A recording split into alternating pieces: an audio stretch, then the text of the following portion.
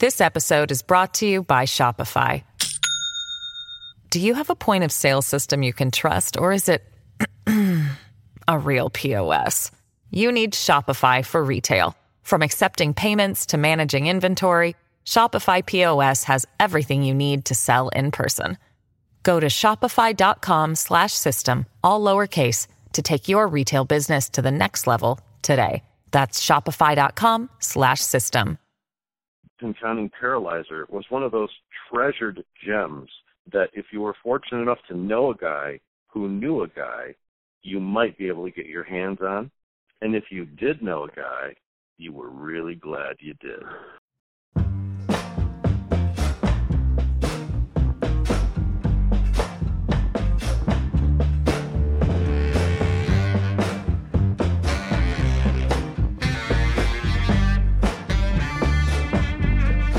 So there's this guy named Terry. It's winter in Michigan, and he's out fishing with his friend, who happens to also be named Terry. The two Terrys are friends from way back. They both worked for GM, and they used to party. I mean, really party. While they were out fishing this past winter, those old parties were a topic of conversation. Specifically, the Terrys started talking about one rager they attended in 1979. It involved a large bag of cannabis that turned out to be so powerful that it caused one of the Terrys to hit his head on a urinal. That was the first time the Terrys experienced the strain known as Pinconning Paralyzer. And then one Terry says to the other, while out fishing, "I still have the seeds." And those were magical words for Terry number 2. I'm Jessica Shepard, and you're listening to a special Michigan Crime Stories series, Pinconning Paralyzer. Over the next several weeks, MLive reporter Gus Burns will unfold the stories surrounding the legendary strain of cannabis that is tied to a tiny Michigan town, and we'll see how it might be making a comeback in the now legal world of recreational marijuana. Just a warning here that there is some adult language used in this episode, and, well, lots of talk about getting high. Here's Gus. In the late 1970s, simple marijuana seeds were planted in the sun-drenched farm fields of Michigan. No one knew they would soon become one of the most popular strains to ever come out of the state, Pinconning Paralyzer.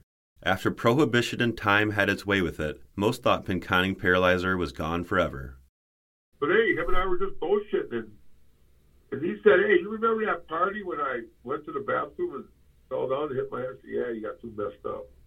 He goes, "Yeah, I was going smoking that shit." And I said, "Yeah, old Pinconning Paralyzer." I said, I wonder what that shit would be like if we had it today. That's what he dumped it on me. He said, "Well, you remember the party?" I said, "Yeah." He said, "Well, remember?" I said, "Guys brought the bag of weed and threw it on the table, so rolled the joints out here." Yeah, I remember. He goes, "Well, they didn't clean up when they got done." He goes, "So when I was leaving, because I was treasurer of the union, I didn't want to leave them seeds there, Bad impression for the people coming in the morning." He said, "So I cleaned it up. I scraped them all into a baggie." He goes, "Went home, took the baggie out of my pocket, put it in a baby jar, closed the lid on it, put it in this toolbox, and that's where it's been sitting since 1979. The person you just heard talking is Terry Laskowski, a Bay City man who worked at the General Motors powertrain factory in Bay City, Michigan, for a few years in the late 1970s. He's talking about some potentially very special marijuana seeds that survived for decades in the darkness of a working man's toolbox, following a party at a union hall. It was a time when good marijuana was hard to come by in Michigan. Most of what people smoked was low-grade ditchweed, at least that's how old-timers refer to it. Stuff that people believe originated in Mexico. Producers dried it until it was brittle brown and riddled with seeds, before vacuum sealing it into bricks that they smuggled across North America and into Michigan, by air, land, and sea. But then, people found out Michigan is a great place to grow outdoor weed. In the 1970s and 80s, according to lore and accounts from those who grew it, a new strain of marijuana emerged out of a 1,300-resident rural farm town known as Pinconning, Michigan. This simple plant, a weed, has impacted countless lives. There are police who spent years searching for the source, children who lost their father to prison, and many who still remember the first time they smoked it, behind a church or the high school gym. Today, Pinconning is used mostly as a highway outpost, a gas stop along Interstate 75 midway between Detroit and the Mackinac Bridge, that's long been known for its unique brand of Pinconning cheese. Although now, most of the milk farms are gone, and the cheese is now shipped in from Wisconsin. To this day, customers stop by to shuffle through the aisles of the several touristy cheese shops, but for nearly a half-century, the town's biggest export, even if township officials or tourism promoters hesitate to admit it, has arguably not been cheese, but marijuana, specifically Pinconning Paralyzer, a coveted strain that rose to prominence in the 1970s. It was fresh, homegrown, abundant, and supposedly got you really, really high. I've interviewed dozens of people across the state in Pinconning and beyond. I've yet to come across someone who didn't know what Pinconning Paralyzer was, or at least heard of the name. Even teenagers I spoke to outside the Pinconning cheese shop recognized the name. We used to be known for cheese, but now it's for marijuana, they told me. Pinconning has embraced the legalized marijuana industry since 2018. Its farm fields and previously empty storefronts are filling with new marijuana retailers, processors, transporters, and growers. This isn't the welcome that Pinconning Paralyzer originally received. According to the current editor of the local paper, its previous owners didn't want to acknowledge Pinconning Paralyzer's existence in their pages. They felt it brought shame to the town. They didn't cover the bust related to it, or its unavoidable rise in notoriety that stretches well beyond its namesake town. Current leaders have said they're eager for the legal market to bloom so Pinconning can shed its illicit marijuana past. There are no sales figures to confirm it, but based on most accounts, Pinconning Paralyzer reached its peak popularity in the 1990s. By the turn of the century, the feds had swooped in to put a stop to that. They made arrests, burned plants, seized property, cash, guns, and homes. They put people in prison for doing the same thing that multi-million-dollar corporations are doing today, and doing with the government's blessing, growing pot and selling it.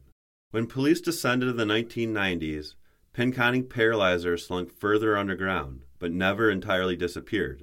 Its lore never died. So why are we talking about Pinconning Paralyzer today, at least 2 decades after it peaked? That's because it could be making a comeback.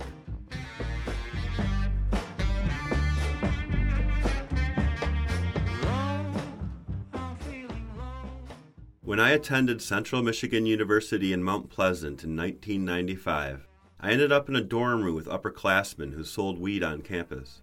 I remember them taking road trips and coming back on Wednesday nights with rolled-up paper grocery bags filled with weed. I guess it was a pound or two sometimes, and on occasion I'd hear them mention it was Pinconning Paralyzer. I'm not an avid marijuana smoker or familiar with all the strains. I hear the names: Gorilla Glue, Birthday Cake, Sour Diesel, OG Kush, but the one name I was surprised not to hear after I began covering Michigan's legalized marijuana industry and visiting dispensaries across the state was Pinconning Paralyzer, the one strain name I associated most with Michigan marijuana. I thought it would be interesting to work on a story about Michigan's most fabled underground weed, so I started with a source I go to for a lot of marijuana-related stories, Rick Thompson. He's a nice guy who's been involved with the marijuana industry since the days when growing and possessing it could land you in prison. I figured he'd know a thing or two.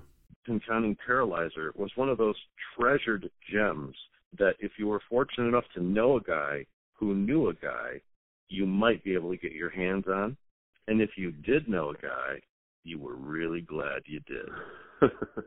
Pinconning Paralyzer was legendary in Michigan in the pre-legalization years, when there wasn't branding, when there wasn't advertisements, when no rap stars were rapping themselves in big buds on television. It was difficult to make a name for yourself then, and Pinconning Paralyzer was the most recognizable Michigan strain for decades. I have smoked Pinconning Paralyzer. Back in the day, you had very, very average cannabis, and then every once in a while you had an exceptional smoke. And Pinconning Paralyzer was always an exceptional smoke. I remember it as being very heady. Sometimes would make me cough a little bit, but that you would recognize the smell as soon as flame touched bud. It was distinctive, and you knew when someone was smoking Paralyzer, and you ran right over to them to see if you could get a piece of that. Before there were caregivers, there were just people who loved growing cannabis, and they were very protective of their genetics. They wouldn't like to share particular cuttings or seeds from their plants because they liked growing their strain and they wanted it to be theirs. That's one of the reasons why Pinconning Paralyzer remained a Michigan unique strain during all those times, is because it was closely guarded and not shared. So that kind of exclusivity is what contributed to its legendary status. Do you think it's made its way to the commercial market, or at least people maybe even knockoffs of it using the name, since it's not really like a copyrighted name, really? Well, you can't copyright the strain names, but I will say this. Remember I talked about how jealously some growers guard their genetics? Pinconning Paralyzer's always been like that. I would be very surprised if the original cultivator of Pinconning Paralyzer gave that to the commercial market, but the possibility that people are using that name on different cannabis for marketing purposes is very high. As we hung up, Rick said he'd ask around and see if anyone else had some good insight about Pinconning Paralyzer. Not long after, I received an email. It just said, quote, John Laskowski, followed by his phone number. Within a day, I was in Bay City at a grow facility, looking at little green plants purported to be the coveted Pinconning Paralyzer.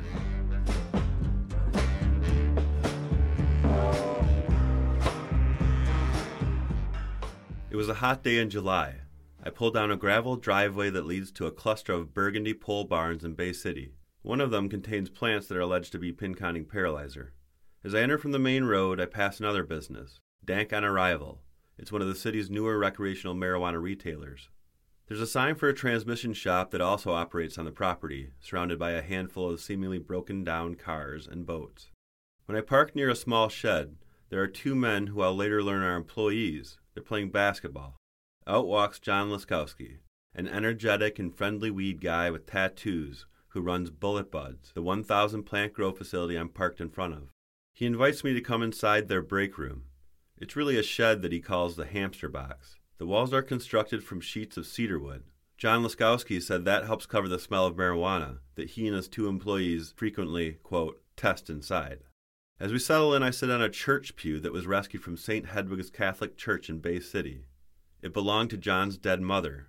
I'm offered a freshly grilled jalapeno hot dog that's sitting on a paper plate in the center of the coffee table. I decline the offer of a bun, but eat it with my hands. There's a TV playing and a blacklight, although the blacklight is turned off. The walls are decorated with a poster of Johnny Depp from Hunter S. Thompson's Fear and Loathing in Las Vegas.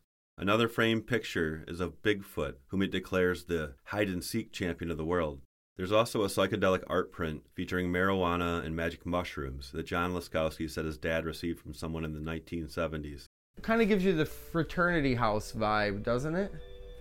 I mean, we don't go for that, but that's just what I remember from college. When I was in college, it's just got that. But or the stoner feel. I mean, we all are big potheads here. I mean, I got into this business as a medical caregiver, and I believe in its medicinal purposes, but now that it's recreational, people can't deny that it isn't better than drinking. I mean, I go drink for half a day, and I can't function for 3 days. I can smoke weed every day and be successful and operate and do what I need to do. John Laskowski is a married family man. He attended Northwood University in Midland, got a business degree, and worked in corporate America for 11 years. He was growing marijuana for medical patients as a caregiver on the side, until his dad, Terry Laskowski, decided he wanted to enter the marijuana industry. Terry Laskowski put up the money. His son handles the operations. The grow, coincidentally, received its license on April 20th, 2020. Of Pinconning Paralyzer, John Laskowski said, I used to hear about it all the time. People would talk about it all the time, but I never, ever, in my high school career, remember smoking it. Now, there's some guys that say it's still around today. And I've had guys come up to me and say, I can get you Pinconning Paralyzer clones. I said, well, then please do. If you can get them, bring them to me. I'll grow them commercially.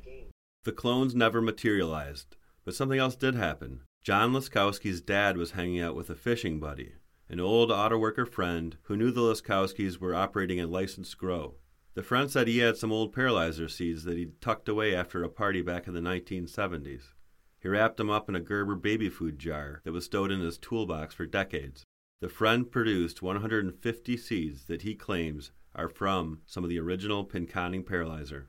When I first started with the seeds, I was given, 60 or so.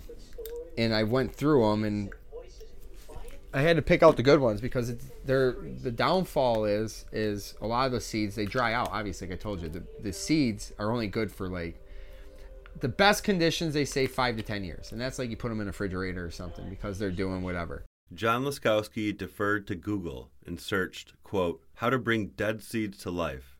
That led him to putting old seeds into a matchbox with a piece of sandpaper and shaking them vigorously to scuff them up a bit. They were then plopped in a jar of sugar water. He waited until they sunk to ensure they soaked it all up. Eventually, some of them sprouted roots. John leads me from the hamster box into the summer heat, and we walk across the gravel lot to a nearby pole barn. We enter a white-lit office area. The 2 employees are now done with their basketball break and sitting at a table in the next room. They're watching Baywatch as they trim recently harvested buds. Masks depicting former presidents line the wall. We have Obama, Nixon, Kennedy, Clinton, and Trumpster. John said they sometimes wore the masks when they showed off their marijuana in pictures posted to social media. We walk up a stairwell to our left. It's dark, warm, and windy, with the whir of numerous fans. This is like the marijuana plant nursery. On one end of the room are taller, nearly 5 foot tall or so, mother plants. Their clipped and cloned offspring, now just a few inches tall, are on the opposite side of the room. Pinconning Paralyzer, where are you hiding? Right here. These are all getting ready, so when I talked to you about earlier downstairs about clones, here's a set of clones. So there's 60 of them there. Of all the seeds John Laskowski scuffed and saturated, he ended up with 6 plants. 2 male, the other 4 were females.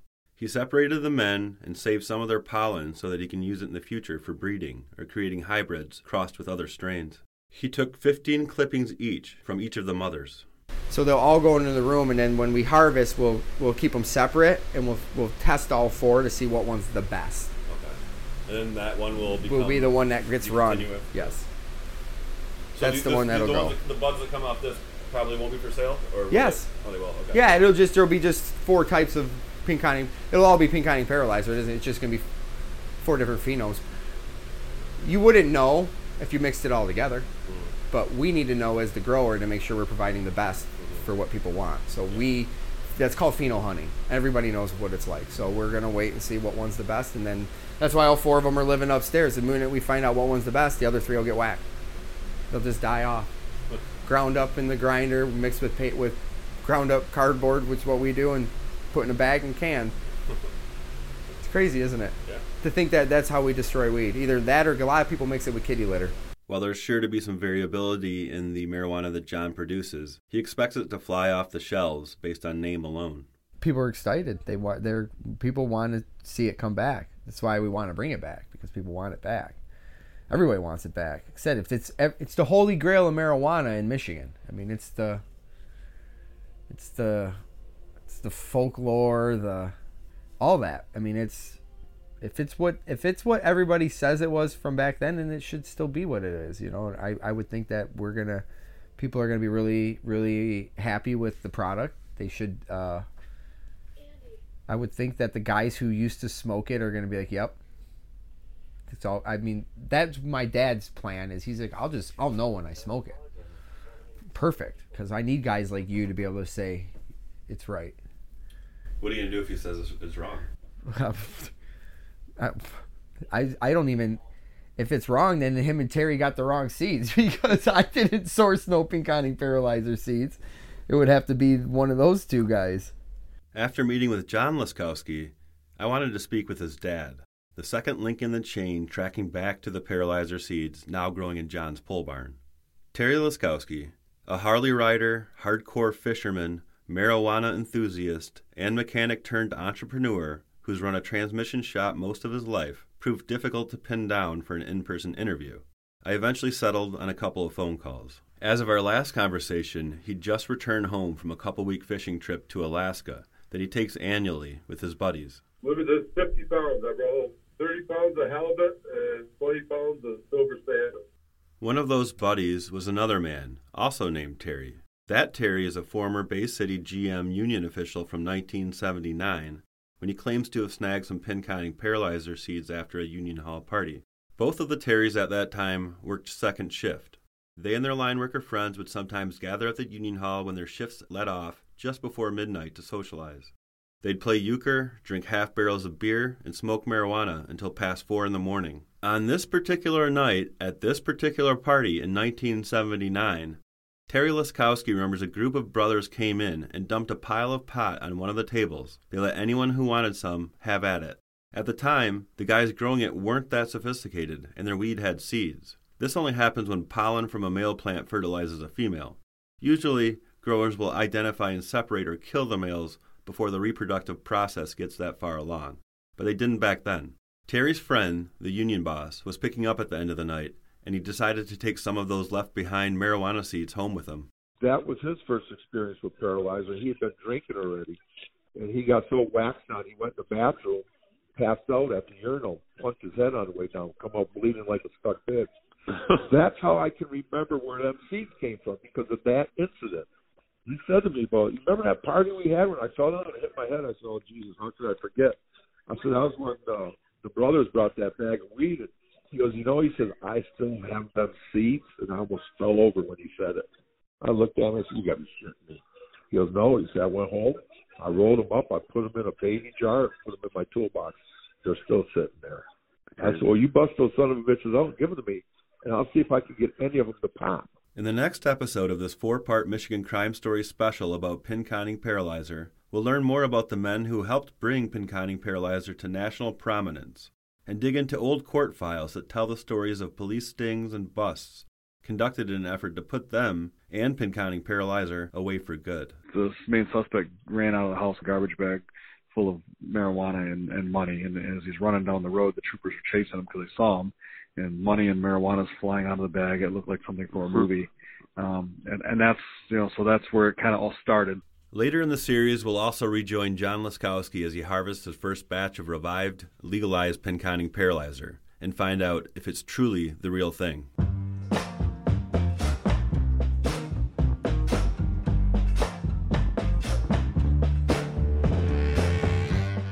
And that's where we'll leave you for today. But make sure to subscribe to Michigan Crime Stories wherever you listen to podcasts, so you don't miss out on the rest of the Pinconning Paralyzer story. If you value quality journalists like Gus and the work they do, please consider becoming an MLive subscriber. And if you are looking for more podcasts to fill your days, head over to mlive.com/podcasts. We'll see you next week.